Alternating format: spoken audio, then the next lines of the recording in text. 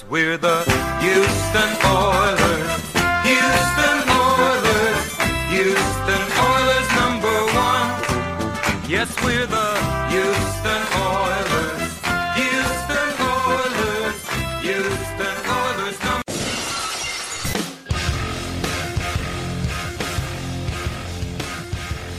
Well, you're listening to Ballard Radio. My name is Matt Weston. Tonight, I'm joined by the biggest, the fattest, and most of all, the drunkest of them all, BFD, and a good friend from way across the sea, Luke. How are you fellas doing tonight? Woo! Yeah. Short and sweet. I'm doing great, man. How are you? I'm all right. I'm still hungover from New Year's Eve, and I completely deserve it. This is all self-induced. These are foreseen circumstances I was unable to overcome. But, I'm done with 2019. I'm ready for 2020 already. Let's go ahead and cancel 2019. This isn't going to be the year. Next year's the year. Yeah, just keep pushing it back, and we'll eventually get to one which we like more than anything else. I mean, I rang in the new year on a bus eating Chinese while I was Chinese food while I was drunk. So this year has already got off to a kicking good start for me. No, that's awesome. Yeah, I mean, this sounds pretty nice.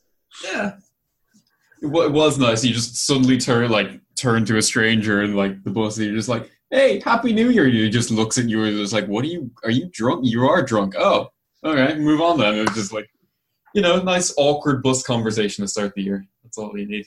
And we don't have buses in Texas. And then also, I'm surprised they have Chinese food in Ireland. I didn't think that'd be something they have. Something. Oh, man. Ireland, we don't have snakes. We don't have Chinese food. Yeah, we don't have ketchup. I want to know, do you think globalization is a thing? Is that just a concept to you that you just cannot grasp? Or is it just something that's completely ethereal to you? It's Fugazi. Is globalization a Fugazi to Matt Weston? That's what I want to know. I just kind of operate the fact that if I don't know something's for sure, I just operate the fact that it just doesn't exist at all whatsoever. So I'm I don't know if they have Chinese food in Ireland, so I'm just gonna go ahead and say they don't. I have to see it to believe it first. Hey, true story, Matt. The Indian food you get in London is about the best there is. Ooh, that sounds nice. Yeah, it kicks almighty ass. As somebody who has eaten in down in Brixton, where a large chunk of the Eastern Asian population in India and Pakistani are, they do kick-ass curry food. Really, really good stuff. See, that makes sense to me because of imperialism and colonialism and the pillaging of India by the British Empire. I can understand that, but I don't know where Ireland and China intersected all whatsoever. Aside from there's a lot of boats and the internet, you can kind of get anything you want nowadays. Yeah, it's a weird kind of fusion. It's not like any of the Irish cuisine made it into China, or it's not like the Chinese cuisine in Ireland is this weird hybrid fusion. No, we don't have a cuisine. We just take from other countries because we are terrible at cooking. Yeah, I imagine it would be just potatoes and noodles with soy sauce poured on it. Chinese food, and that's what you guys are just eating over there to celebrate the new year. Some unholy noodle and potato based food. Yeah, that sounds pretty good to me. Yeah. Well, there was a football game last Sunday at 12 o'clock. It seems so long ago since it's Wednesday.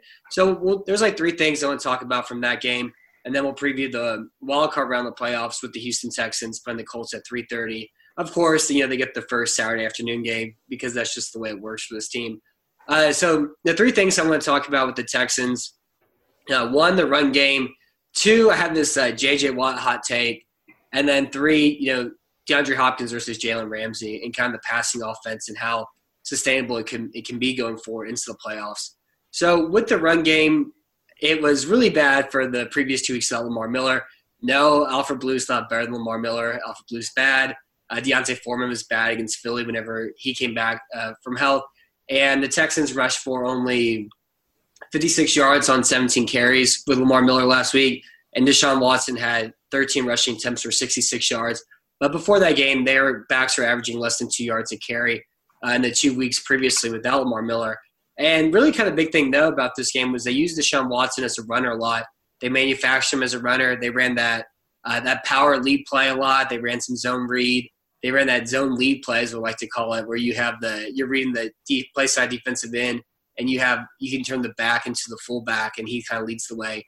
And I really have enjoyed watching Baltimore run that play, and even Houston run that play when they do sometimes, but especially more than anything when Josh Allen runs that play. And then using Watson as a runner manufactured him, like really kind of jump-started what was impotent and anemic run game. And so, BFT, do you see this trend continuing into the postseason where Deshaun Watson is just going to have to be the do-it-all driver of the offense, not only in the passing game but through the run game too? I think that's a high probability. And let's be honest, he's just far more effective, the most effective running back on the team right now. And a lot of that is that and this is what I'm kind of seeing on it, is that teams are really crashing hard on the run game and any semblance of the run game. And so that's why I think that we've seen Watson become more effective over the past couple of weeks, is because the play actions work so well. So, we've seen that Bill O'Brien just really values, for some unknown freaking reason, establishing the run first and foremost and at all costs. I mean, this is like it's like every game is it's like the Battle of Verdun, where he just insists on bleeding the opponent's white just so he can run the damn ball. He does not realizing he's also destroying his own army, right? So teams see this, and they've really picked up on it, I think. And so that's why you see an extra guy in the box sometimes, but you really see the crashing hard on it because they know that Bill O'Brien's not going to throw the damn ball on first down. And so the play action's been more effective, which is making Deshaun Watson more effective. But also, it's like the play calls that you just mentioned have made Watson much more effective as a runner. I mean, we're doing things to get him out and about in space. So I think once you start letting Watson run the ball, and you start letting Watson, most importantly, start throwing the ball downfield, I think that opens up the run game. So you don't establish the run game, you establish the passing game in order to have a run game. And that's where Bill O'Brien's had it backwards. And look, those Football Outsiders type people, and I consider myself to be, a stat kind of geek, person, we've known this for a long time. And it's like the Bill O'Briens of the world are the ones who are finally catching up to that. Yeah, it's kind of a weird dichotomy. And I think if you look at the Texans' successes so far this season, I think one of the key things that runs through it, especially during that 3 to 4 game stretch during the middle of the season where Deshaun Watson didn't have more than 25 attempts per game over a course of 3 games, it's because the Texans had a well-established run game which could gain them easy yards, create easier to manufacture play action throws, which makes the offense a lot more smoother and a lot more efficient to run. When the run game is clogged down, which defenses now understand about the Texans, they really can't scheme a lot of open receivers, especially due to the fact that they've lost most of their secondary ones now, where it's just, hey, listen, we can just double DeAndre Hopkins and ask Vincent Smith to get open. So let's just crash the run game as hard as we can.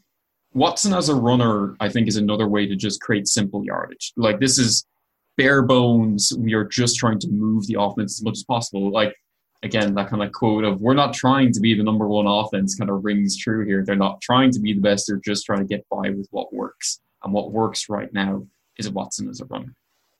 Yeah, and I know the way I've kind of felt about this Watson's a runner thing is I was really surprised they didn't do it to start the year, because it was like, where's that super cool offense from 2017 that averaged 31 points a game that worked really well? It turned into just a pure shotgun spread offense. The same sort of offense that Tom Savage tried to run that couldn't run. The same offense that Brian Hoyer ran was terrible in. The same offense every single quarterback was bad in that Houston had. And then Bill O'Brien kind of changed that, week 4 against Indy when they took off and scored 34 points that game. And, fortunately those points were gifted by the defense, but it was still a huge resurgence from the offense after the way the first 3 weeks started. And then Watson got hurt, and they kind of had to reel him in, try to limit the number of throws he had, try to limit the number of rushing attempts he had, just kind of like diminish him as much as they possibly could, keep him healthy. And now that his lungs have turned from blue back to pink, and he's actually strong and tough and all that again. Using Watson as a runner has been, I think this game shouldn't be a one-off point. It should be a staple of the team while Watson's still young and healthy, and also with the run game having the issues it's had, where these are like systemic issues. This is Julian Davenport, Nick Moore can't block the second level. This is Zach Fulton being unable to generate any sort of vertical movement. This is Neo Clemente having terrible hands. This is Kendall Am just being, abhorrent. And then the tight ends having their own problems as well, too.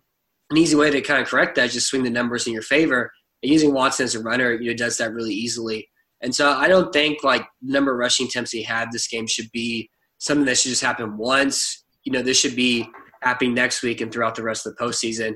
And, it should have been something that happened earlier this year as well, too. I understand, why the middle season went the way it did with the offensive production. But now that's the postseason. This is something that needs to keep happening over and over again. And even though, Alfred had 3 carries for 12 yards, it's still 3 carries too many. Only Lamar Miller and Watson should get the ball at all in the run game, from here on out, too.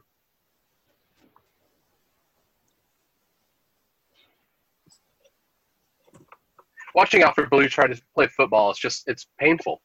And Lamar Miller he's not able again, we don't use him the right way anyway. We should be running a lot of inside and outside zone with him instead of any sort of power thing. So we're not even using those running backs. But Deshaun Watson, let Lamar Miller be his lead back, and you're going to be far more successful. And we've seen that. So there's your proof in the pudding. Yeah. And Luke, so how do you feel about Watson being used like this? Were you okay with him being continuously used as a runner, even late in the game whenever Houston was up pretty comfortably? Are you worried about his long-term health? And also, did you have any Cecil Shorts, Arian Foster 2015 type of flashbacks where you're just hoping and just praying he didn't get hurt in some meaningless situation? Yeah, that's usually kind of what starts running through the brain whenever you see just a player get kind of chronically misused. It's a bit difficult to kind of place in terms. I do think should be a necessary part of the offense. Whether or not it'll continue, I'm less sure of that. I think, I kind of touched on this a couple of weeks back when when we were talking about, I think it was the Eagles game that was coming up, and the idea of the offense now being less based around trying to move further and further away from what it had been in Watson's rookie year, because that had brought about a couple of very loose plays, which odd times led to turnovers. I think Bill O'Brien wants to keep Watson in the pocket as much as possible, and he kind of wants to run very structured, very kind of basic, very understandable offense. The problem is Watson's really, really good at improvising. So putting him into those situations has to happen, even though, it could put them at risk. It could put him at long-term risk. But seriously, they don't have any other cards on the table, much like a bunch of other different things you could look at across the roster. It's just they have no choice. This has to be their option. Otherwise, they're not optimizing what they have on the team. Yeah, it's Watson isn't being used as a runner. And with Lamar Miller healthy, the rushing attack's much better than was previously. But you're still looking at games where you're going to have a DVOA of negative 8% on the ground. And also you have offensive coordinator Bill O'Brien, who is so run heavy, run dependent, even though he really shouldn't be as well sometimes too. Now, looking at this game specifically, also BFD, talking about the Jaguars, whenever they had that strange punt that they were able to turn 3 points out of, were you ever concerned at all that Jacksonville could actually win this game?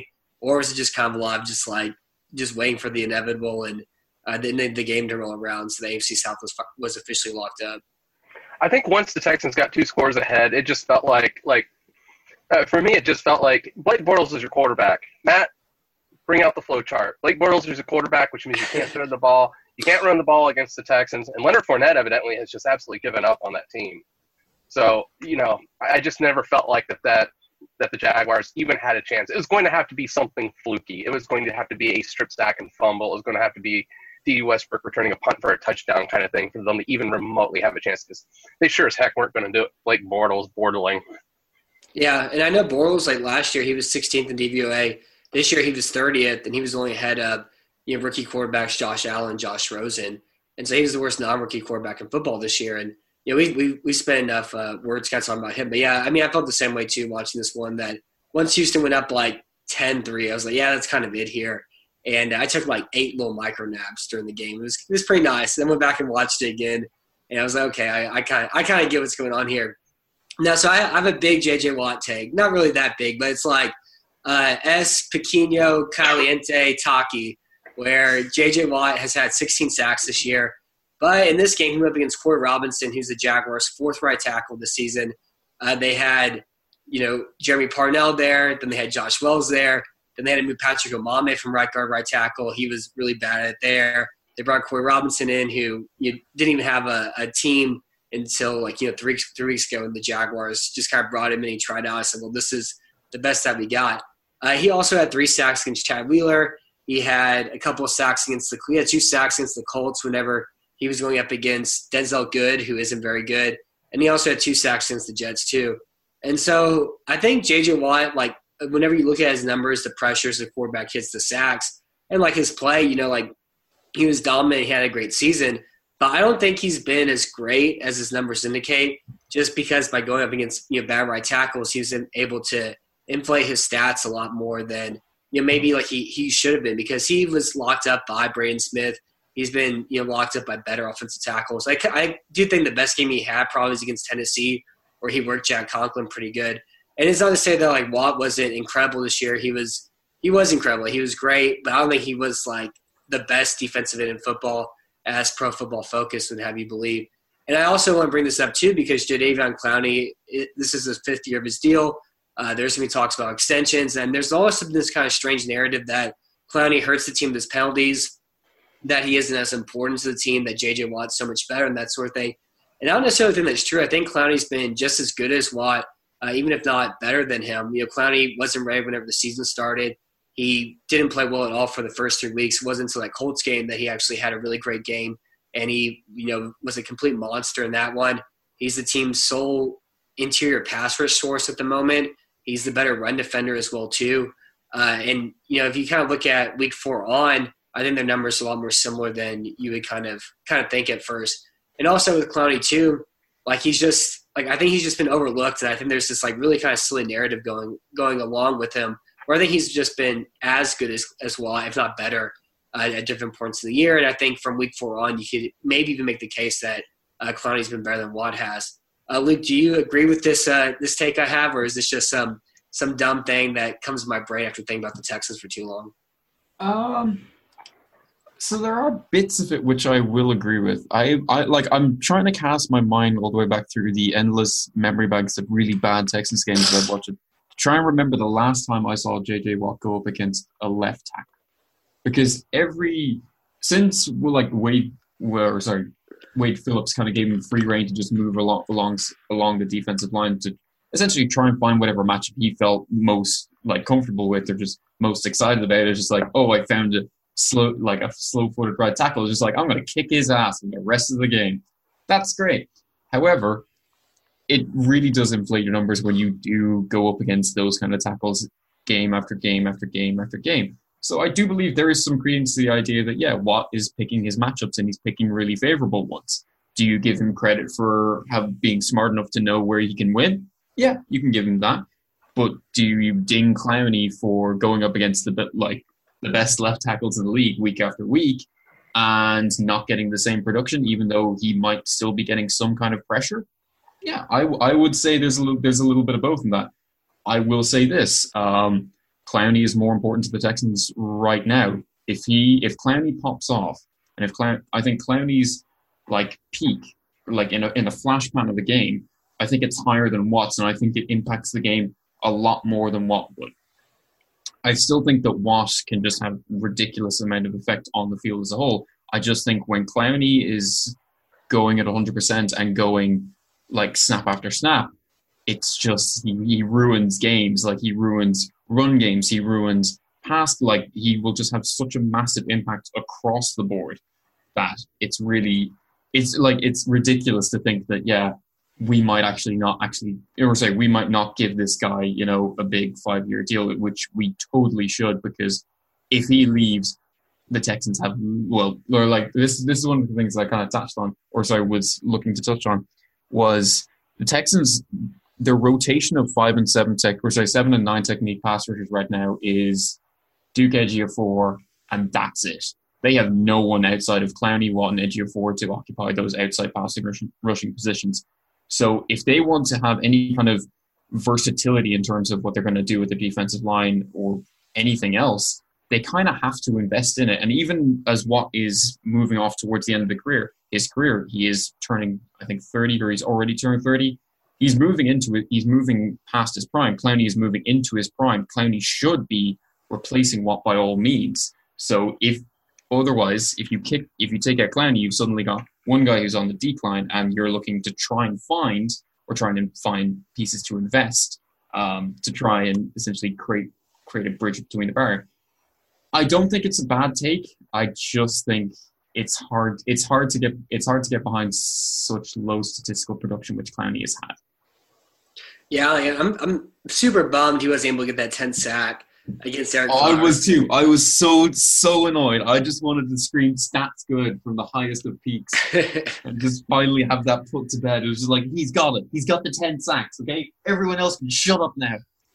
Yeah, leave him alone a little bit, because I know like everybody keeps trying to compare him to Khalil Mack or Aaron Donald because they're in the same draft class, and like because he's the number 1 overall pick, but you can't, because those two guys are like those are franchise cornerstones. I think Clowney's a guy you can build a defense around, but he's not the same level of technique as those two guys are.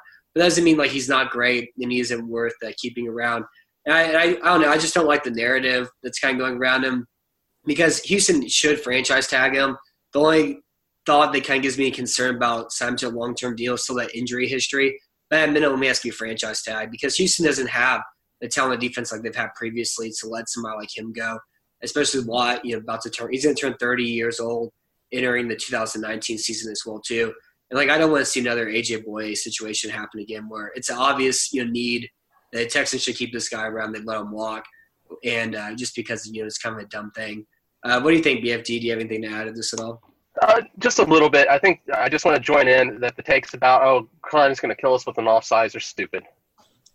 Number 2, I like the franchise tag idea. To keep him under contract for one more year. We put off the big contract. I think if you want to make a commitment to him, you can. He was on the younger side. That's what made him kind of a better-looking prospect at the time than Khalil Mack, because he was younger. He's like 2 or 3 years younger.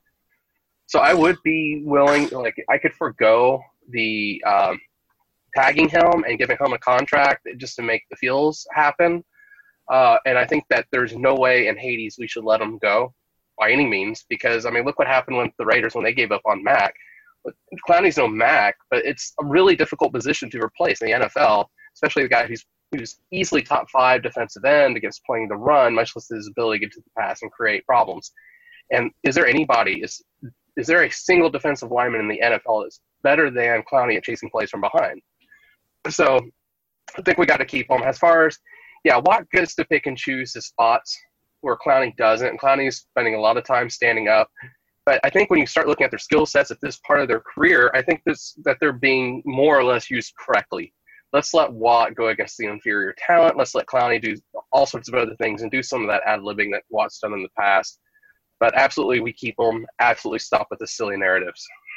Yeah, and I think one of the things we talked about too is that Clowney's going up against left tackles, Watt's going up against right tackles, but Watt should play on the interior more, or in pass rushing situations, Watt should just play the 3 technique. He can take 15 hits to the gut if he needs to during a pass rush situations, because it's only 15 15 third and long situations you may get, like 15 obvious passing situations. You get where you can put him out there on the inside, or he goes up against the team's right guard and they put Merciless in a situation he's more comfortable in, and you kind of let the dominoes get knocked down as well too from there. But yeah, I agree with everything you both say. Yeah, and it's still, hopefully Clowney gets a sack against Indy this week, so he can kind of sort of get those 10 sacks. But I'm so tired of seeing everything. It's like, Clowney still doesn't have a 10 sack season. Even last year against the Colts, he had the opportunity to get that 10 sack and was able to week 17 during that meaningless time. But whatever, we don't, not everything can go perfectly. It still was weird though, because he was going up against Eric Flowers that he wasn't able to get that last one, but it's fine. So Hopkins in this game, he had his best game he's had his career against Jalen Ramsey. He had 12 catches on 16 targets for 147 yards, including a long of 43. And then DeAndre Carter, the Texans' new slot receiver, he was second on the team with 33 receiving yards. And it wasn't like Jalen Ramsey wasn't playing. Like, he was out there yapping. He was trying. Hopkins was just, extending off of him, so well. He was reaching out and catching everything. And I mean, he just made Ramsey look like a mediocre player when he isn't. When Ramsey's a top 5 cornerback, actually. So, BFT, do you think Hopkins can carry the passing offense on his own this postseason? Because after Hopkins, it's Vincent Smith, it's DeAndre Carter. Kiki Cuties practiced this week. He should be able to play, but last time he played, he managed to last one series before aggravating that hamstring again. Their tight ends are more Ryan Griffin than needs to be. They have Jordan Thomas and Jordan Akins, but who knows which one you're going to get and who's actually going to get playing time if the game happens, and especially in a big postseason game. How much is O'Brien actually going to trust younger players because he hasn't done that often during his career? And then, of course, you have Lamar Miller in the backfield too. But it looks like it's just going to be a lot of DeAndre Hopkins, and that's it. And so, again, do you think he can carry the passing offense on his own this postseason? I think to a large degree he can. I mean, everybody needs some help, and teams are going to clearly pick up on the fact that he's basically the only guy out there with that sort of experience. I really did like how DeAndre Carter looked on Sunday. So, and you mentioned it, and I wanted to make sure. Cutie's been practicing this week, and I think he's on track to play, and he adds a lot to the offense with his slot receiver dimension. But, I mean, on Sunday, when you see Jalen Ramsey covering DeAndre Hopkins like a blanket, and we talked about it earlier this year, Matt, it does not matter. Just throw the damn ball to Hopkins because he's going to outhand the ball to whomever's covering him. I mean, Jalen Ramsey for a couple of times was all over Hopkins, and Hopkins just does not care. Just throw him the ball. If he doesn't look open, he's still open. Yeah, that's the beautiful, beautiful thing about DeAndre Hopkins is that I can't honestly think of another receiver I would want in contested catch situations. One of the things which has oftentimes annoyed me about Bill O'Brien's offense is the scheme concepts that he runs, especially on offense, are just sort of, hey, get open, or the offense isn't going to function. It's also why I'm a little less optimistic about the idea of the passing core as a whole. But even in situations where he doesn't separate, he's still open and he's still a viable passing option if you want to go in and target him. Do I think he can carry? No, because we're one New England game away from them just rolling cover 4, having safety come down and play over the top, in front of him, or just cut any kind of out route straight out off the books, much like the Texans actually do, or they at least teach their safeties to. And just kind of have him being taken out of the game, and we're suddenly turned to, can Vincent Smith get open consistently? Which, I don't know. We've seen him play, maybe 20, 30 snaps or so. There was that one play in Philly, which he did really well. Is there really much else to go off here? No, I don't feel like that. Hopkins is great, but Hopkins can't carry a team. No receiver can carry a team. Yeah, and I think what happened kind of this game is you just have Hopkins, against man coverage. You're mentioning, cover 4 and cover 3, and we're about to start previewing the Colts here in a second.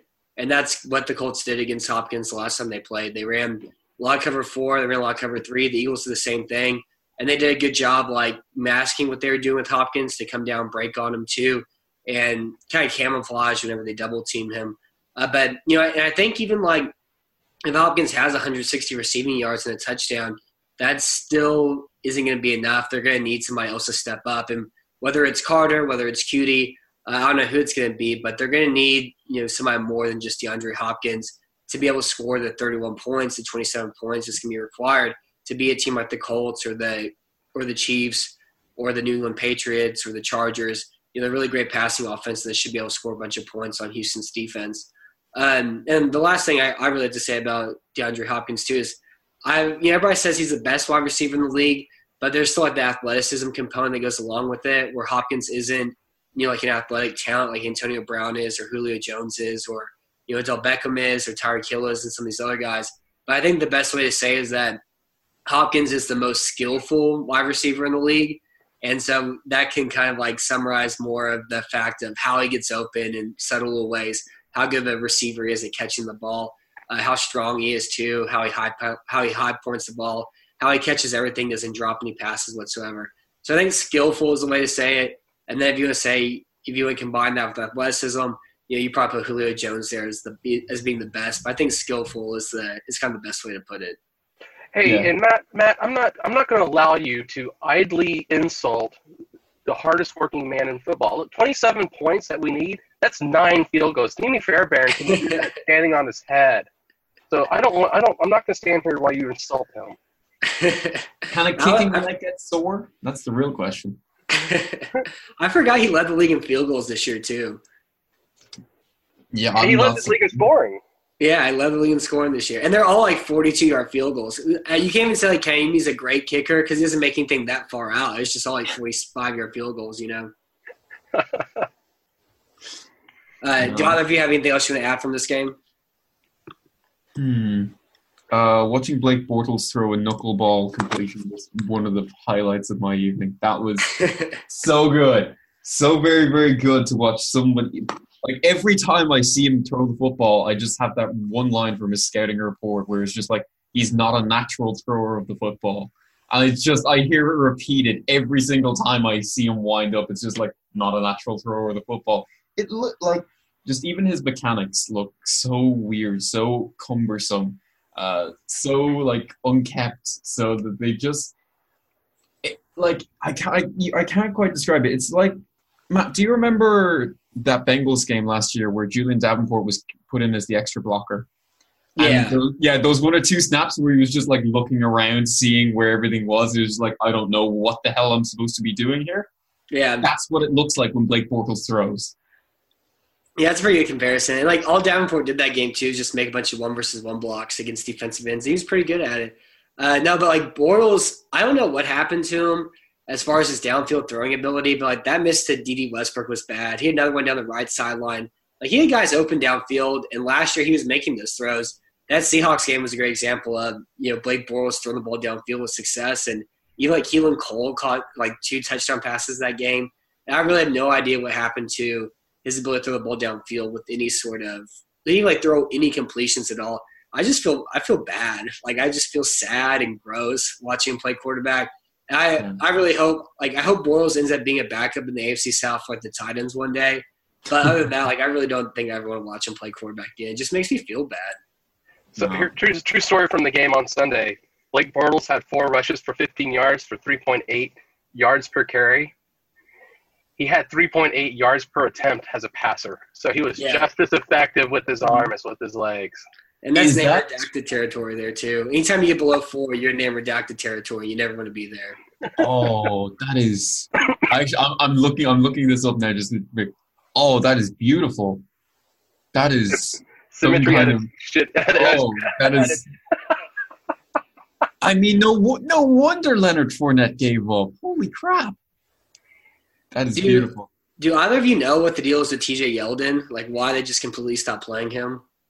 I think it was mostly because they got Carlos Hyde in, and then both of them just stopped caring. Gotcha.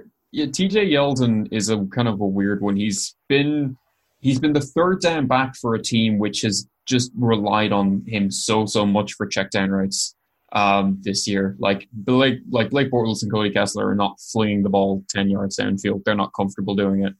But yeah, Yeldon's always kind of been the weird of like he's been the stepchild essentially of the Jags passing attack and just Jags run game as a whole.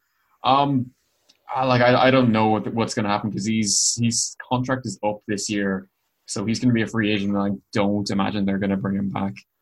Yeah, I don't think so either. But he's too good to not play at all. Like he's a good outside zone runner, and he's good in the passing game too. And if Houston decides to move on from Lamar Miller, or don't think or they need a backup plan for Deontay Foreman, I would love to see TJ Yeldon in Houston for $2 or $3 million a year, $4 million a year.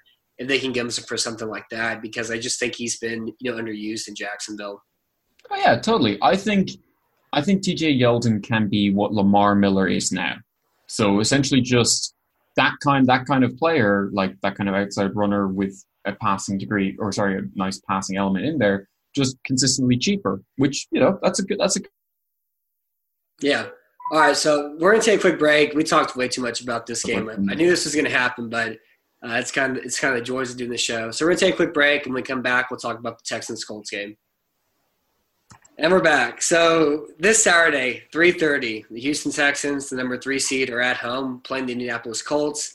And of course, they play in the first playoff game. If it includes the AFC South or Cincinnati Bengals, it's going to be the 3:30 game. The Texans are the lucky ones this time. So Andrew Luck, in his 2 games against the Texans this year, he has 863 passing yards, 6 touchdowns, 1 interception. He was sacked 6 times, but the majority of the sacks came in their first matchup when their left tackle was LaRaven Clark and their right tackle was Denzel Good, and their right guard at the time was, I believe it was Joe Haig in that game too.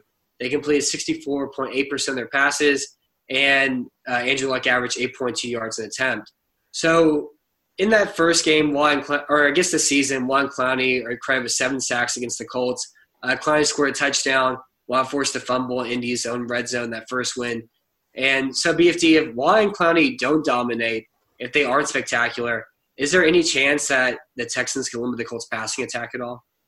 No, I think that's going to be really the key to the game. It's those there's 2 factors. Excuse me. And I think you can break down the second of those factors a little bit more microscopically, which is, can J.J. Watt do anything against Braden Smith this game? Because he was absolutely stonewalled in the last game. And I think if Watt is not able to do something against Smith, and you're canceling him out with one body, that's going to be a really bad sign for the rest of the defensive line. That means you can chip at Clowney all day, and really the only other guy you have to worry about getting to the quarterback is Merciless. Yes, I know Christian Covington had a couple of sacks in the game. He scored 1.7 gigawatts on the Pro Football Focus that game. But that's part 1, or that's kind of part 2 and part 2A. But the other one is the offensive scheme, of course, and we'll talk about that, I'm sure. But if we don't get to Andrew Luck and he's allowed to sit back in the pocket and smoke a cigar and drink a nice lemonade, he's going to butcher us.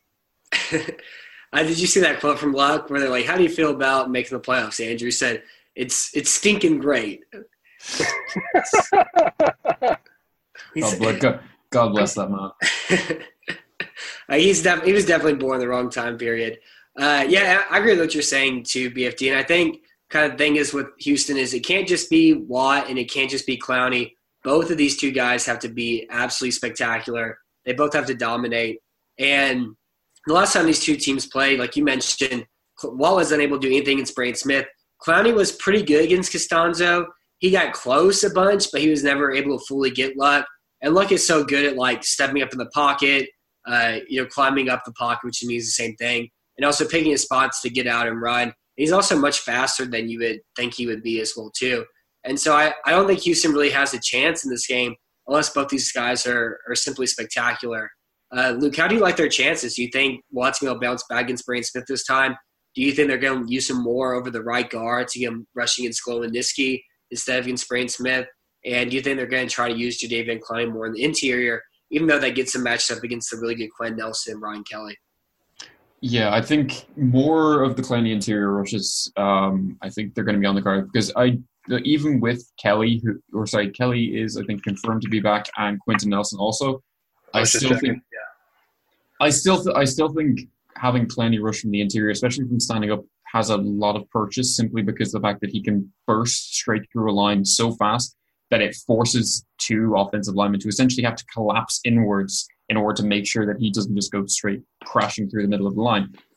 So he can cause ripple effects outwards. It's just going to be whether, I'm not sold on the idea that Watt can get consistent purchase against Braden Smith, and I'm kind of the same on Clowney.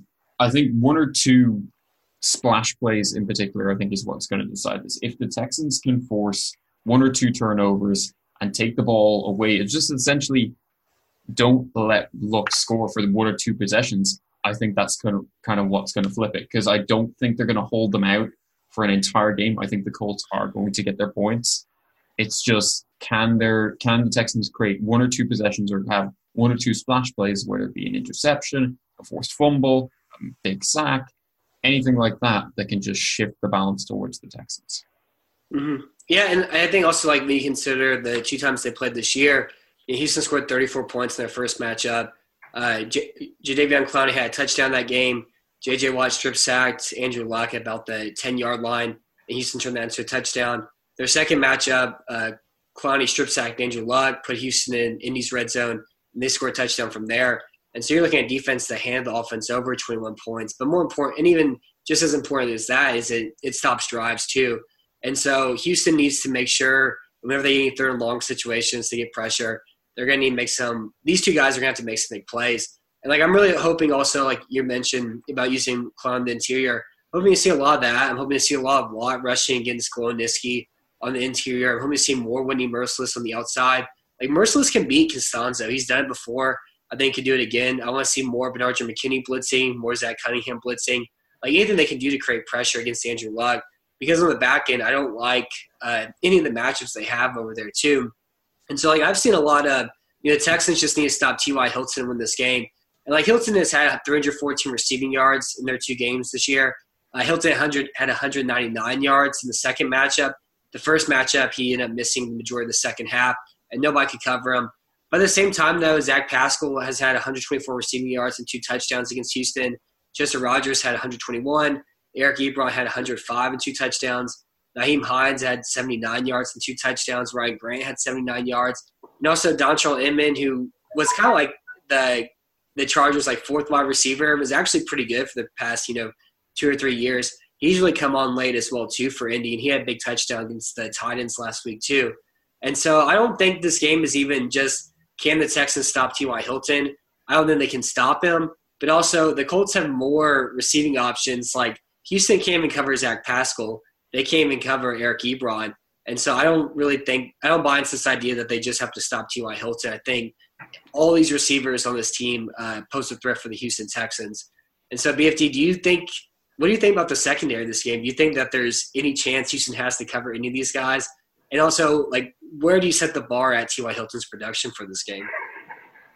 I have a feeling that T.Y. Hilton's going to get a lot of love from the Texans secondary this game, but I'll hit that one last. And if you don't remember, Dontrell Inman actually has a history against the Texans of ripping us apart. So there's that. And it was a few years ago. It was a home game against the Chargers, if anybody remembers. I think it's 2014 or something crazy like that. Yeah, no, I remember that. I remember that one play that you're actually talking about too. It was double move, and I think it was Marcus Gilchrist bit on, I think, the double move, and Inman just ran straight past him, and Rivers threw it straight over. Yeah. Yep. 2015, that's right. Yep. So there's your Dontrell Inman little trivia bit for today. Here, the problem is that there are so many mismatches across the board, and we should just be thankful Jack Doyle is hurt. I mean, if they were throwing Doyle at us as well, in addition to Eric Ebron, I would say we're really doomed. And Mo Alley Cox is super talented as well. He doesn't have consistent production this year, but he's a really talented player too. And he had some success in the first matchup, that overtime win that Frank Reich really kicked off the Texans season by giving us a freebie. But yeah, Hines is a great guy coming out of the backfield. He's super talented. I do not see a very happy ending with this receiving core against us. You can't point to a single guy and goes, oh, don't worry, X can take care of him, or we're going to play stupid zone anyway where we can't pass people off. We're not going to play man, and we're going to allow T.Y. Hilton to blow the lid off the cover. So I don't see where there's very good matchups, and especially with the defense we have to play, because we have to protect Kareem Jackson and Jonathan Joseph and the slow secondary that we've got. Luke? Yeah, it's kind of just pick your poison. I think the T.Y. Hilton thing, it should be just accepted that either he's going to have it or the Texans are going to have to completely overcommit to stopping the deep ball, which is actually it's not a bad idea. If you take away big plays, that's been a large chunk of what the Colts scoring has come from when they played the Texans over the past few years. So if they want to put a concerted effort into, taking away the deep ball and taking away T.Y. Hilton's opportunities to, to have deep completions, then you're going to die some other way. You're going to probably die due to Nyheim Hines underneath. You're going to die due to Eric Ebron or Ryan Grant or Dontrell Inman or any of the Colts receivers running the middle of the field, where the safeties are going to have to vacate, because if they're going to be playing deep, then they're going to have to play further and further and further back. And that's going to just kill off everything else. Not the the Texans already don't kind of do that with the way that they play the way they play cover 4, and they play like 5 yards off the line of receiver. But you could see like even further cushions like just being brought about just because the Texans don't want to concede that. For me, I think Hilton's going to have his. I think I wouldn't be surprised at something like a 7 catches, 10 target, 140, around about 140 with a touchdown. I'd imagine that's kind of what he might come out with. If the Texans hold him to anything less than that, I consider it a success. Yeah, I think that was kind of where I would set the minimum at too, like something around like 120 yards and a touchdown. The only big thought I have about the secondary is they're going to play a lot of 3 safety sets. So it's going to be as much Tyrann Mathieu, Justin Reed, Andre Howe situations they can have as possible. And then from there, the cornerbacks, they're going to have to play Sharice Wright some. Jonathan Joseph's supposed to play, but who knows? He's had his own struggles against T.Y. Hilton. Aaron Colvin has made 0 sense at all this year. And then, I guess they could play Mike Tyson. I don't know. But they're going to play a lot of 3 safety sets. And Justin Reed's had struggles tackling as of late. Tyrann Mathieu got absolutely torched by Nelson Aguilar recently. Andre Howe is probably going to follow around T.Y. Hilton and kind of shout every side of the field that he's at to make sure he doesn't give up the big play on those situations too. But, if they play all-man coverage, you're going to give up a lot of 12-yard receptions and more of an efficient, effective game. And so, I don't know. I don't really think the secondary really matters that much at all because I don't see them playing well at all. I think it's just going to be awful and bad. I think really the only chance that they have is for the pass rush to just be great. And again, I don't think it can be Watt or Clowney. It has to be Watt and Clowney. And if Watt and Clowney both are spectacular and crush 3 drives on their own, I think Houston has a chance. If the offense is aggressive. But overall, like the secondary, I just think it's gonna be bad, and there's nothing they can really do about it. This is just how their team is this year. Yeah, and you're, again, like Luke said, you're picking your poison because if you do play back, you do protect against the deep ball, they're just going to throw it underneath all day, and you're not going to give the pass rush, the time they need to actually get to the quarterback. I mean, if we play Joseph and these guys off 7-8 yards like we're wanting to do just to protect them because they don't have the long speed anymore, Andrew Luck's going to take that all day, and he's going to let T.Y. Hilton have a one-on-one matchup against Joseph and try to let him tackle him in the open field. He'll take that all day because one of those plays is going to bust. And so it's almost like we need to give the pass rush time to get there and let the coverage dictate that. But at the same time, we can't afford to do that. Mm-hmm. Yeah, it's like the Texans' win condition defensively is is to have a really, really aggressive pass rush. However, they can't really do that whilst also sacrificing the fact that their back end is just really, really terrible. And they can't afford them the time, essentially. Yeah, and I think they probably pretty much have to play either cover 3 or cover 4 and play close to the line of scrimmage, and then give up seam routes and the sort of things to Eric Ebron. But at least it opens the door for Juan Clowney and the possible interior rush. In their 2 games this year, the Colts have their running backs have picked up 64 yards on 31 carries, which comes out to about 1.7 yards an attempt. The Texans have the best run defense in the league by DVOA. They're able to overtake the Bears in the year, which I'm so glad that Houston's able to finish the best run defense. It means a lot to me. And so the Colts have Marlon Mack as their first running back. Jordan Wilkins has come on recently. He's had a lot of success. He averages 5.6 yards an attempt this season, and he was really good against the Titans last week too. And he's super shifty, and he kind of reminds me of watching like Philip Lindsay. He's like that sort of back. And then you have Nyheim Hines, who's been really good as a pass-catching back. He, of course, caught that touchdown against Tyrann Mathieu that will live forever in my heart. So I'm not expecting the Colts to run the ball. If they run the ball once, I think they're making a mistake. But strangely, like Frank Reich and this offense has run the ball a lot more than you've expected to. And it really kind of craters this offense where they're in the previous games, they're moving the ball well. Everything's going well. They're not having any issues. And they run the ball in 1st and 10, and then they're in 2nd and 8, and they run the ball again, then they're in 3rd and 9. And all of a sudden they're stuck in a 3rd down they should never even been in to begin with. And so, Luke, are you expecting the Colts to try to get anything from on the ground at all in this one? Or do you think this just can be like, hey, we have Andrew Luck. He's going to throw the ball 50 times. He's going to throw for 450 yards and 4 touchdowns. And that's the path we're going to take to win this game. I mean, I think they will play lip service towards the run game because I think they're going to want to play they're going to want to integrate some kind of play action. especially with a player like T.Y. Hilton. A lot of play action and creating opportunities to throw the ball deep is going to be what they're going to do. I think it'd be really silly if they were to invest a large chunk of their game into running, because that's not their win condition. Their win condition is give the ball to Andrew Luck 40 times a game, let him throw, because the space is going to be there. There is going to be chance for completions. It's just don't run against the Texans. That's all it is. Just don't run the football.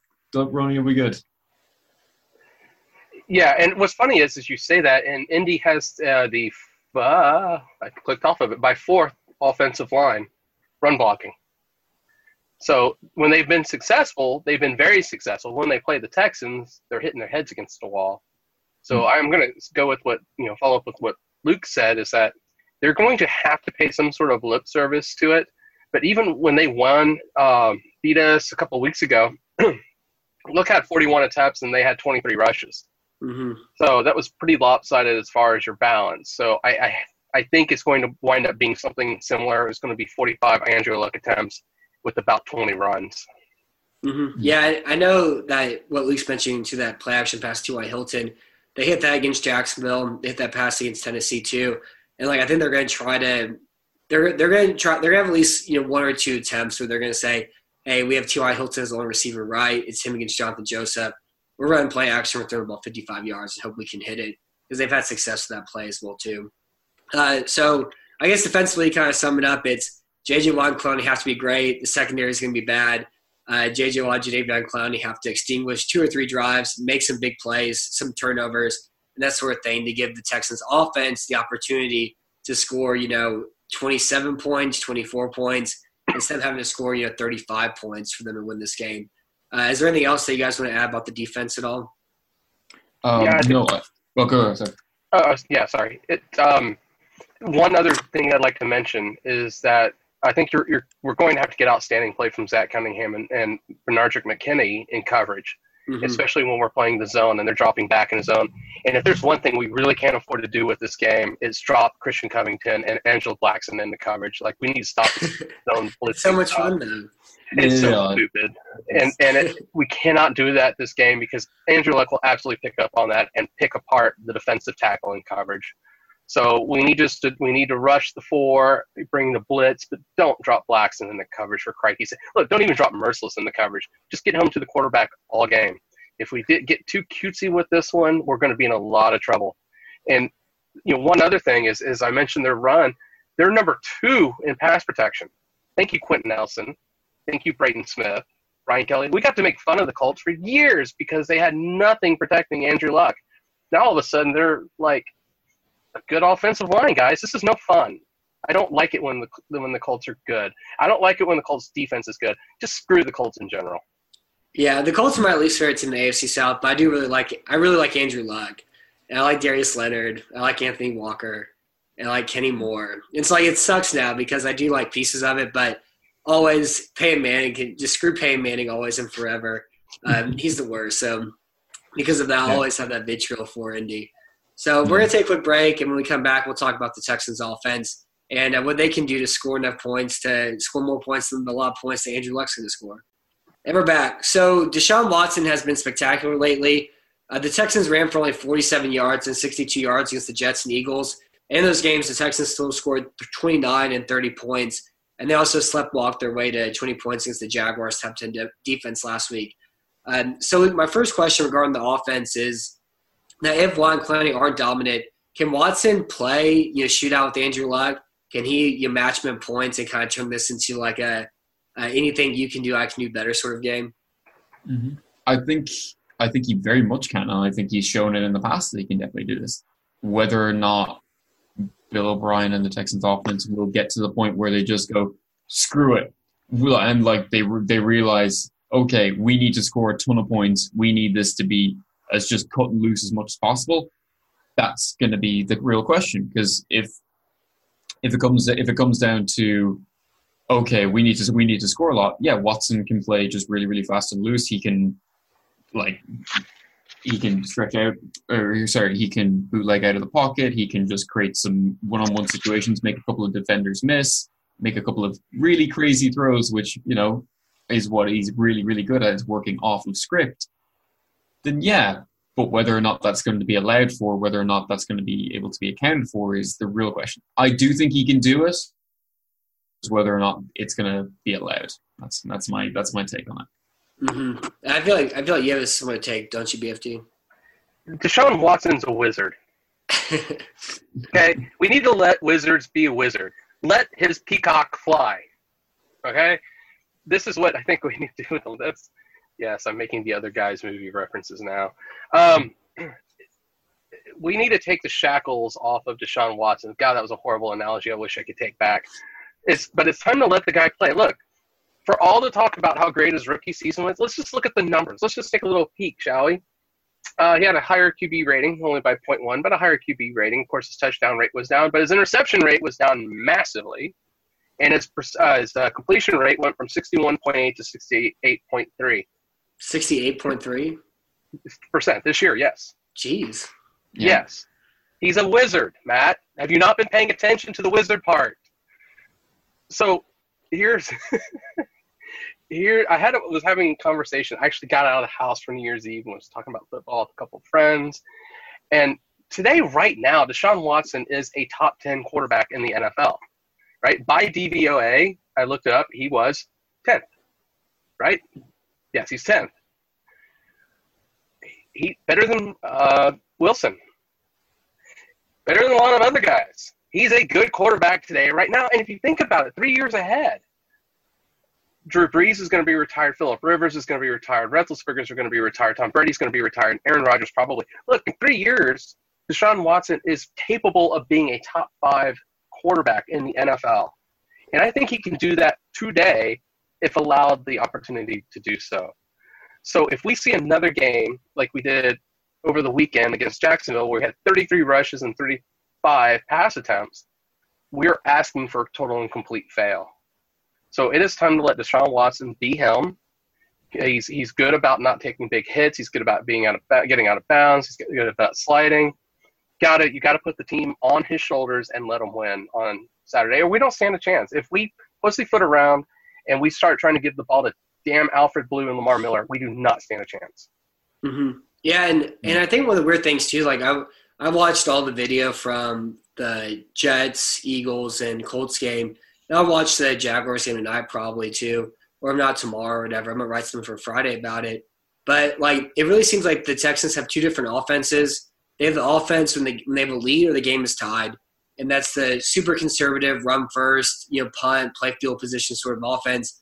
And they have the second offense, which is, throw the ball downfield, run a lot more play action, let Watson take control, and actually push it to score points.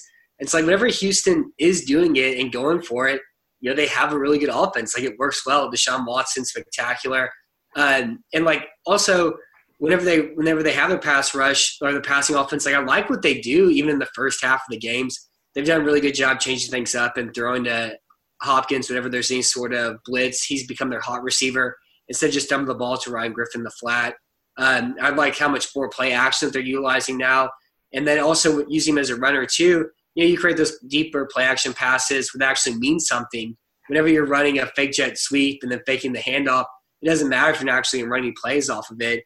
And then you're just increasing the pass rushing time for the defense, which is it's a bad idea for what the offense line they have and the issues that they've had. And especially whenever you're not even running those plays. But now that they actually are using Watson as a runner, that adds another level to the passing game that really hasn't been fully explored either. And so, like, I think the key for this game offensively for Houston, I don't think it's really like a scheme thing necessarily or like a big strategy thing or something the Colts are going to do on their end. I think it's mainly just Bill O'Brien being aggressive the entire game, not having the score dictate what he's going to do.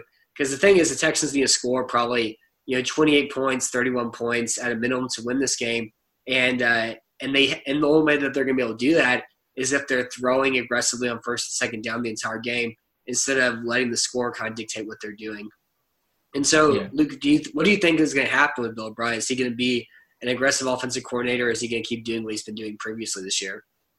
I think there'll be traces of it during the first half of the game. I think he's going to go – I think one of the things which we've noticed, because I'd like to see the splits between first half and second half scoring. I think he goes out at the start with that aggressive style of offense, and I think he wants to try and build a lead as fast as he can. So I think you're going to see that in the early going. If the Texans start to fall behind later and later, I think it might kind of snowball and get away from him. I think he'll stick with like the really aggressive offense. I just don't think it'll be effective because the Colts will essentially have a lead and will understand, okay, they're just going to sling it a lot. So it could turn into a similar kind of situation which happened in the Jets game where they just abandoned having a backfield and just went, okay, we're going to go 5 wide, spread everyone out, and we're just going to try and run a very, very quick passing offense. That I could see kind of happen too. I think he could go to spread looks a lot more. I'm not sure if he's going to commit more to, say, some of the old-fashioned, like Will Fuller, DeAndre Hopkins, like 2 wide receiver sets, and we're just going to have max protection. I could see that a little bit, but I don't think he's going to be overly aggressive. I don't think he's literally just going to go like turn to Deshaun Watson, hand him like tape of Rex Grossman, and just go, watch this guy. This is what I want out of you on Saturday. Just if you see DeAndre Hopkins in double coverage and like 40 yards down the field, I want you to throw to him. Okay, that's going to be the game plan for the weekend. I don't think he's going to do that, but I do think he's going to have some aggressive elements within the game plan. Yeah, and I'm hoping to see a lot of those spread wide receiver sets, like empty backfields, 5 wide receivers. The Colts pass rush is mediocre. Like Marcus Hunt has cooled off, thankfully, because whenever he was playing as good as he was, the universe barely makes any sense as it is already. And a universe where Marcus Hunt is like a top 10 pass rusher is not what I want to live in at all. Jamal Shear's really good. They do a really good job. They're blitzing, that sort of thing too. But like that gets DeAndre Hopkins more 1-versus-1 man coverage opportunities, which is what you're trying to get for your pass offensive scheme. DeAndre Carr has been surprisingly good. Whenever you have him and Kiki Cutie, you kind of have 2 slot receivers that you can use on both sides of the field too. And I think just like spraying things out, letting Watson just be a magician, a warlock, a soothsayer, whatever you want to call him. I think that should be their go-to thing. And my concern is if Houston goes up like 14-10, and all of a sudden the Texans are running the ball and punting and just trying to shorten the game or like trying to close the game out in the third quarter, that sort of thing, when they need to score as many points as they can to really kind of put this game away. Because that's what happened in their first matchup. They went by 14. Watson threw the interception. They tried to run the clock out in the third quarter, and the Colts came back and were able to tie it and send it to overtime. And so hopefully that doesn't happen this one, but it's Bill O'Brien, and I'm not expecting anything like that to happen. I'm expecting it to be cautious whenever the game's tied or close. I'm expecting them to try to run the ball if they get a lead at all whatsoever, and I'm expecting them to try to like come storming back if they go down by 7 points or 10 points or 13 points. I think this is going to be a great game to see, is our coach learning? Because we've seen Bill O'Brien's offense evolve over the course of the year. And Matt, you and I are awesome. I just got to humbly say that you and I are awesome. We've been saying a bunch of this stuff all season. But when he started chipping pass rushers, things got better. And when he started going back to the 2017 playbook, that was super obvious that things were going to get better. When we started using Deshaun Watson as a runner, obviously that was going to get better. You and I are awesome, Matt. I just want to reiterate that. And so what we've seen is we've seen that over the past couple of weeks, when the Texans fall behind, their offense is the best. The best Texans offense is when Deshaun Watson is allowed to do things. And so if we see that Bill O'Brien is coming out and handing the ball to Lamar Miller on 1st and 10 every freaking time, then we'll know that our coach isn't learning. So that to me is going to be the big one. And part of me has hoped all season that the just poor play calling and the stupid play calling has just been rope-a-dope for the playoffs. I don't really have any faith in that. I know I've talked to a couple people who think Bill O'Brien's got to really be getting it right. He's got to understand that Lamar Miller and Alfred Blue up the middle on 1st down don't work. You would think that, but he keeps doing it. So there's no reason to believe it's rope-a-dope. So I think you'll see from the first series if they're being serious about the game. And if they're handing the ball off to Blue and Miller, they're not being serious about the game. Mm-hmm. Yeah, that's a good way to put it too. So Luke, I know the first time the other times these two teams have played, the Colts have ran a lot of cover 3 and a lot of cover 4. They've done some interesting things to bracket DeAndre Hopkins. The Texans put DeAndre Hopkins in the slot a couple of times, leaving him one-on-one against Darius Leonard, and Leonard was able to deflect both those passes in the red zone, which is still like one of the more incredible things I've seen this year. And they're able to really kind of focus and draw their attention over to Hopkins. And the good news is that 4 receivers that have trouble being man coverage, like DeAndre Carter, Vincent Smith, and some of their secondary wide receivers, this is giving them the opportunity to find holes in the zone and take advantage of the spotlight that DeAndre Hopkins take. And so are you expecting much from Vincent Smith or DeAndre Carter or, Akins or Thomas or QD in this game? And do you think Houston will be able to take advantage of the attention that DeAndre Hopkins draws in the pass and against Indy secondary, especially because of amount of cover 3 and cover 4 the Colts play? I think they can run a couple of concepts which can really, really help. I really like DeAndre Carter as a slot receiver in terms of just he can create some really, really nice stuff after the catch. So in terms of creating easy completions and easy yardage, I think just get the ball to Carter and he can actually create some yardage after that. In terms of looking to attack cover 3 and cover 4, I think the way in which they're going to approach it is probably going to be similar to the way in which they've gone about it for the past year, which is to kind of have one receiver, i.e. Vincent Smith, Demaryius Thomas, Will Fuller, attack the deep parts of the zones and have Hopkins working the middle part of the field in the mid zones. That's where the most space usually gets created. So if you're looking to generate particular looks like you usually see when the Texans move Hopkins into the slot, that could be a really consistent way of doing it.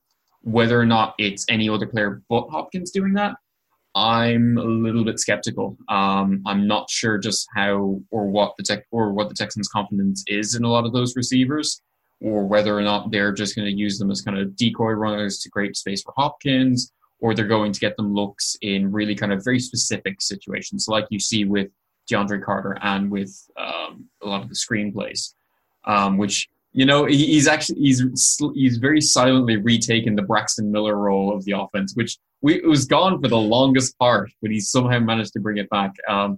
Desperate times, I guess. But whether or not that's going to manifest, or what it's going to manifest like for the game on Saturday, I think they'll just attack. I think you're just going to see a bunch of different. I think they're going to move Hopkins around a lot more. Whether or not they give specific looks to any of the other receivers, that's what I'm curious to see, because I'm not sure whether or not it's going to happen. Gotcha. Is there anything? What do you think, BFT? Are you expecting much from the secondary receivers for Houston? Oh, I would like to hope so. I would like to see a lot less Ryan Griffin. Any Ryan Griffin is bad Ryan Griffin. And I know what's your favorite Ryan Griffin? My favorite Ryan Griffin is the one that's fired into the sun. Mine is the 2-yard flat 3rd and 6 Ryan Griffin. Yeah. Yeah, the only other thing that can possibly top that is we need 7 yards and we're going to make Alfred Blue gain 4 of those after catching the ball. That's my favorite. That's just like, why not just go to the other team, just take out the injury risk and just go hand the ball to the other team and say, here, we're going to throw the ball at Alfred Blue 4 yards short of the first down anyway. We don't want anybody to get injured. Just take it. I am so excited to use that GIF of Ryan Griffin from earlier this season when, I think it was, I can't remember which game. I think it was against the Cowboys where he got essentially just back shoulder fade in the end zone and the ball just goes straight through his arms like he's trying to make himself a goalpost. It's still one of my favorite memories from the season. But I just anytime I think of Ryan Griffin, I think of that GIF. It's just straight through the uprights. It's a manifestation of the Texans' field goal offense, but in receiver form. It's great. Yeah, I mean, over the last 2 years, he has 37 receptions and 69 targets. He is so freaking bad. I'm trying to think. That season, that kind of percentage target to catch wise is. I think I've only the one season which is really springing to my head was Allen Robinson's really, really bad year in Jacksonville, like his last healthy one. Or like I think it was the 2016 DeAndre Hopkins year, where he just had under 1,000 receiving yards and had something like 70 catches of 120 targets or something like that. Just something ridiculous. But yeah, Griffin really shouldn't be on the field. I think it's just good old boy kind of thing, and he's just been around so often. He's been around the team so long that they're just really too used to him at this point. 6 years of futility, Luke. 6 years of futility from Ryan Griffin, if you cannot believe that. Yeah, I can't believe he's still here. And it's him and Alfred Blues being here is kind of unbelievable. He's like, if Garrett Graham's career went perfectly, he'd be Ryan Griffin. So the Colts' run defense, they're 20th in pass defense DVOA. Their run defense is 4th. So are we expecting Bill O'Brien to try to set the run early and play conservatively? And also, like if Lamar Miller's healthy, what are you expecting from the run game, BFD? And how much of a factor are Watson's legs can play the run game? And I'm not talking about scrambles here at all. I'm talking purely as zone reads, power, those power plays, the zone leads, and like manufacturing Watson as a runner. Are you expecting that to carry on forward into this game as well too? And also, are you expecting the Texans' run offense to have any success against the Colts? I think that Bill O'Brien's going to do what Marvin O'Brien does best, and that is be super conservative. And so I'm expecting that. What I see that his strategy is going to be is ball control. If I control the ball, then Andrew Luck can't have it. And the way you establish ball control is by running it. And it's going to be really stupid.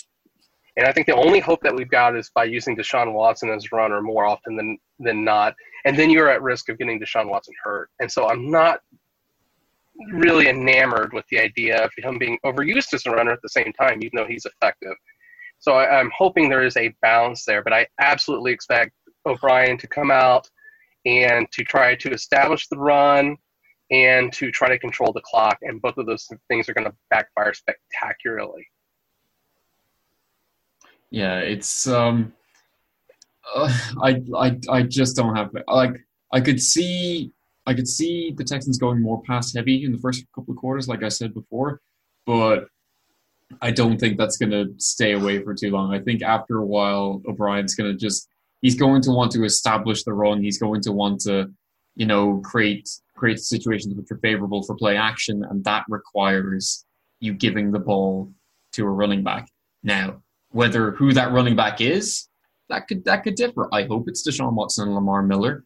However, what I fear is going to happen is that Alfred Blues can touch the ball 10 times in that game, and that's just not going to be good. It's never been good. Never once. Never was it a good idea during that game against Cleveland a couple of years ago where he did it 32 times.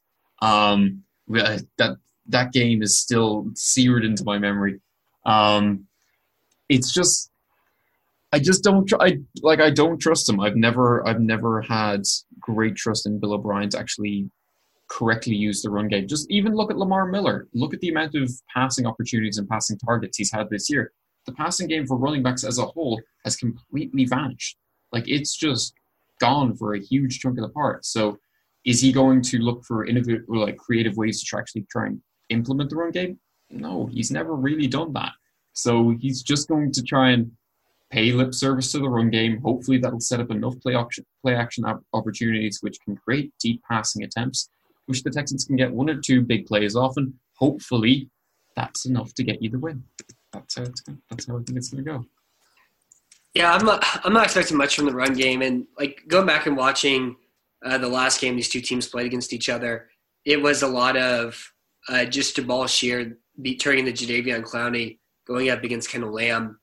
And again, they're really having problems blocking the second level too recently. And so I'm not expecting really, a whole lot from the run game at all whatsoever. And I think for both these teams too, I think one of the keys to this game also is going to be which team can realize run the ball stupid. It's futile. Let's not do it. Let's throw it as much as we can and go as pass heavy as we can, be aggressive with it. Because I think anytime you run the ball on first down or 2nd and 7, you're just putting yourself in a 3rd and long situation. And so whichever team kind of realizes that the quickest, I think, is going to have an advantage in this one as well too. And Darius Leonard's been awesome to run. Anthony Walker's been great chasing and tackling.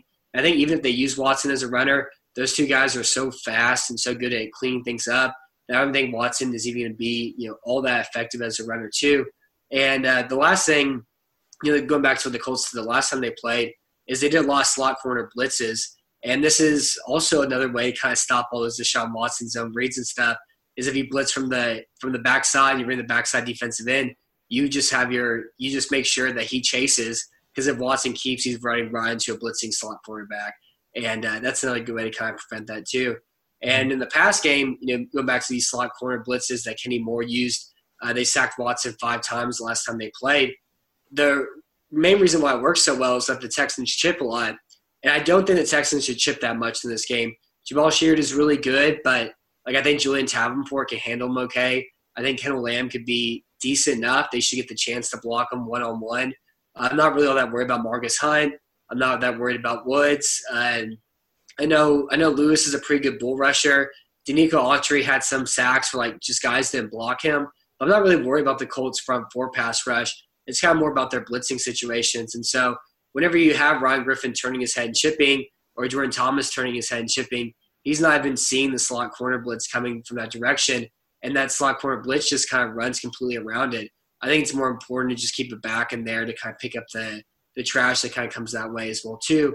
And that way they can pick up those blitzes. And the last thing about the slot corner blitzes is that it keeps Watts in the pocket, where whenever you have a guy coming from his right side that quick and that free, the only thing he can try to do is outrun him from a standstill start, which he's going to do, or kind of throw the ball away, or you dodge and dip, which he can do sometimes, but overall it's not going to be a sustainable strategy for him. So I'm hoping they don't chip that much. It's be interesting to see if the Colts do that much slot corner blitz than they did the previous time.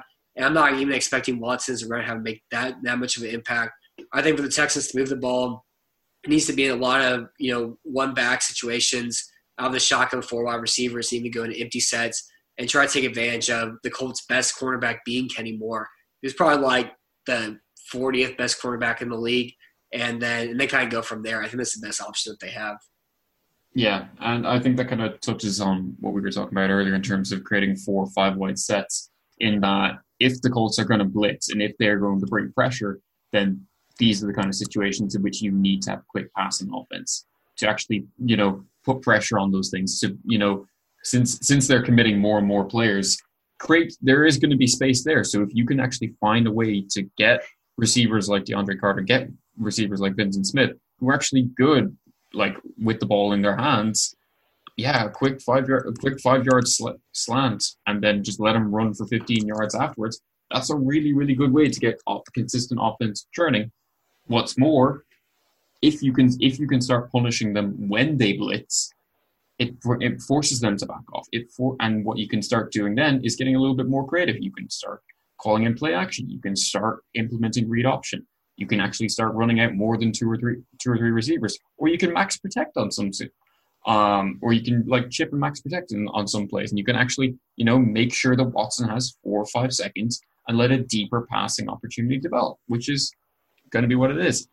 Whether or not those things are all going to happen, and whether or not when the Texans do chip or when the Colts do blitz, those things will be picked up. That's going to be the kind of big point of the game. What about you, BFT? How are you thinking the Texans are going to counteract the Colts blitzing?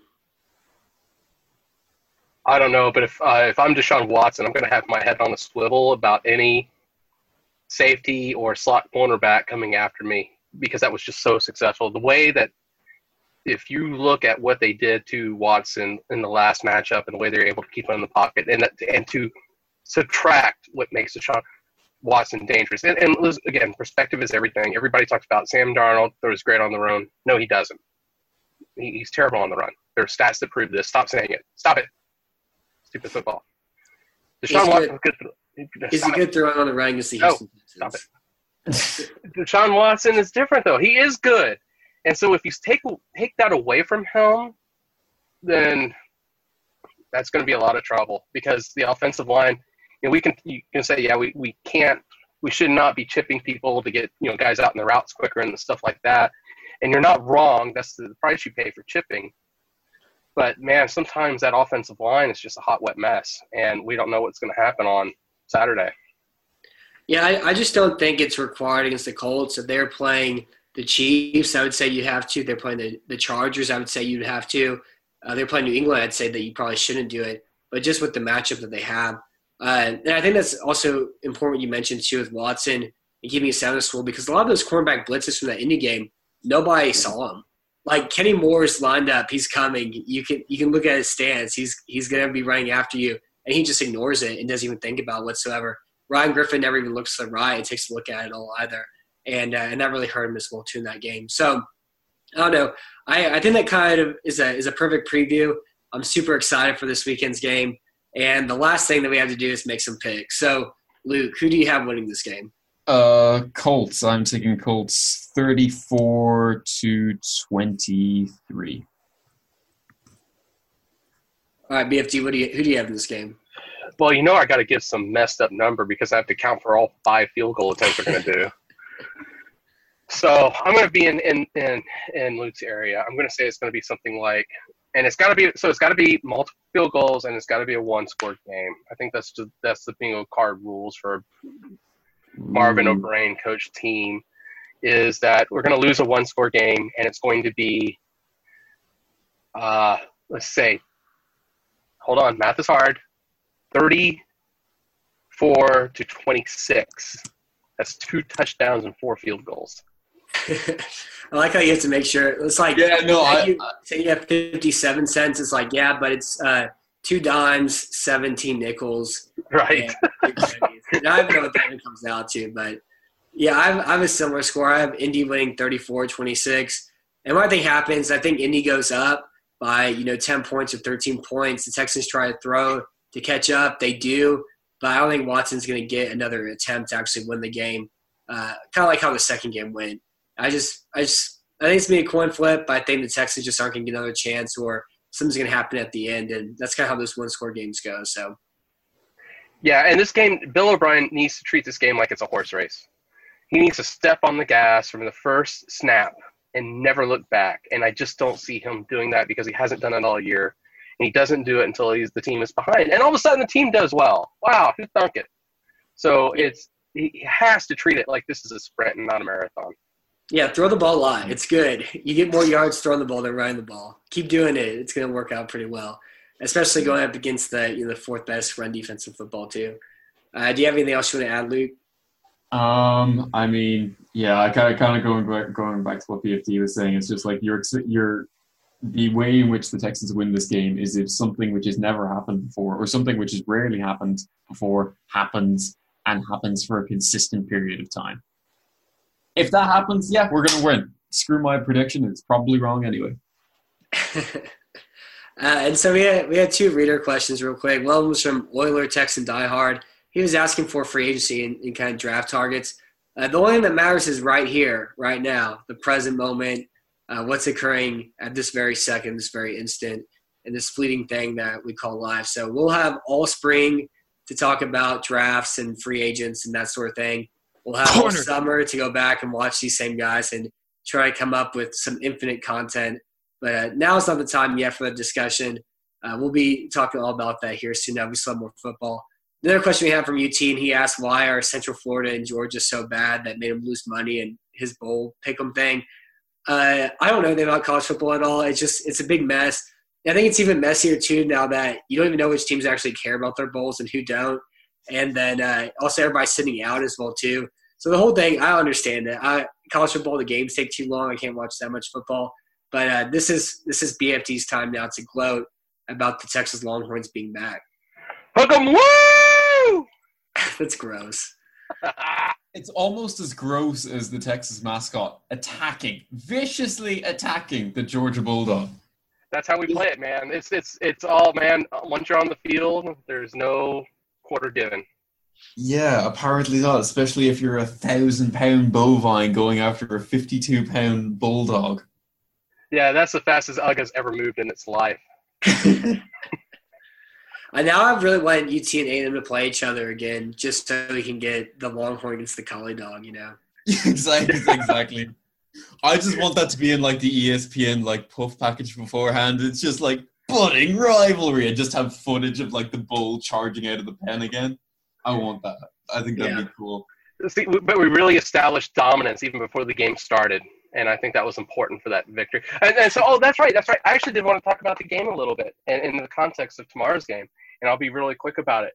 So you see what happened. Georgia is a team that is very, very run-based. Right? All their success was based upon establishing the run and protecting their mediocre, frat-looking dude you want to punch in the face a whole bunch from, right? That was their entire game plan offensively. Establish the run. Don't let the ugly frat dude you want to punch in the face try to win games for you. And so when it came down to the game yesterday and they had to come back from a couple scores down, they couldn't do it because they didn't practice what needed to be practiced during the season, which is passing the ball to win games. And so I just want to use that metaphor, air quotes. Everybody can see me on the screen. Air quotes. That it reminded me of a Texans game.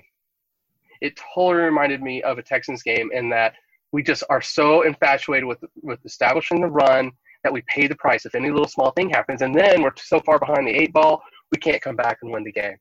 And so that was my main takeaway from the game last night, is that Georgia just couldn't do it because ugly frat guy you want to punch in the face couldn't do it.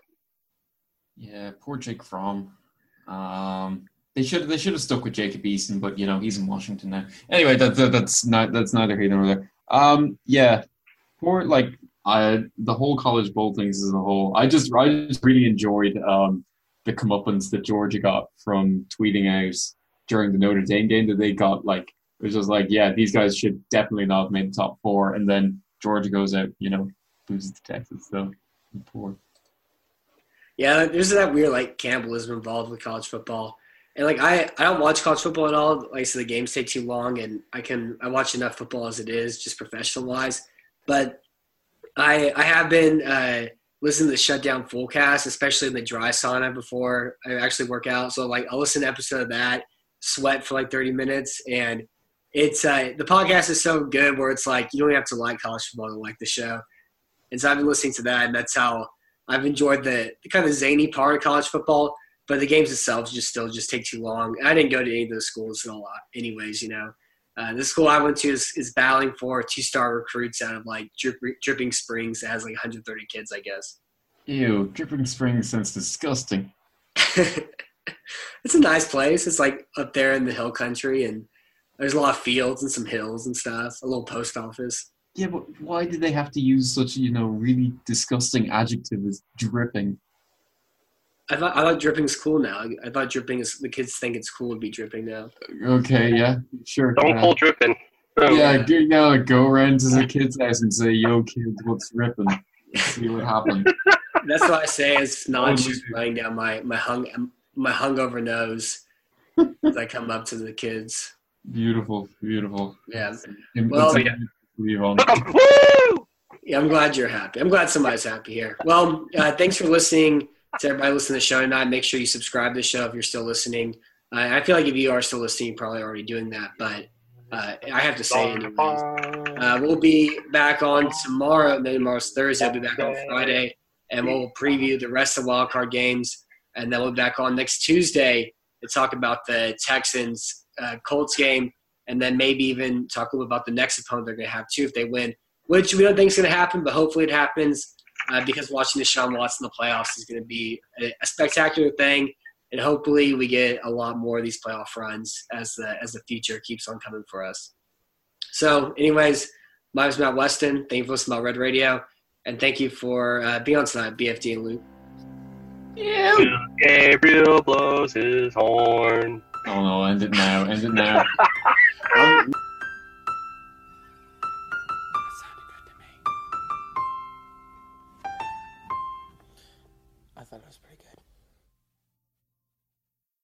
My name is Spencer Hall. My name is Jason Kirk. My name is Ryan Nanny. And when we combine, we form the Shutdown Fullcast. Voltron! I keep telling you, we're not Voltron. The Shutdown Fullcast is technically a college football podcast, but it's also a show about lawn care disasters, regional grocery stores we love, Tennessee Batman, homeowners associations, bears and video games. I mean, there's also some actual football discussion, like about coaches having huge contracts, or coaches making terrible decisions, or coaches saying really stupid things. Or the NCAA saying really stupid things. Yeah, there's lots of stupid things in this big, dumb, beautiful sport. Sometimes we talk about football games. Allegedly. If you want to take college football exactly as seriously as it deserves to be taken, come find us on Apple Podcasts, Spotify, or wherever else you listen to podcasts like this one. The Shutdown Fullcast. It's not Voltron.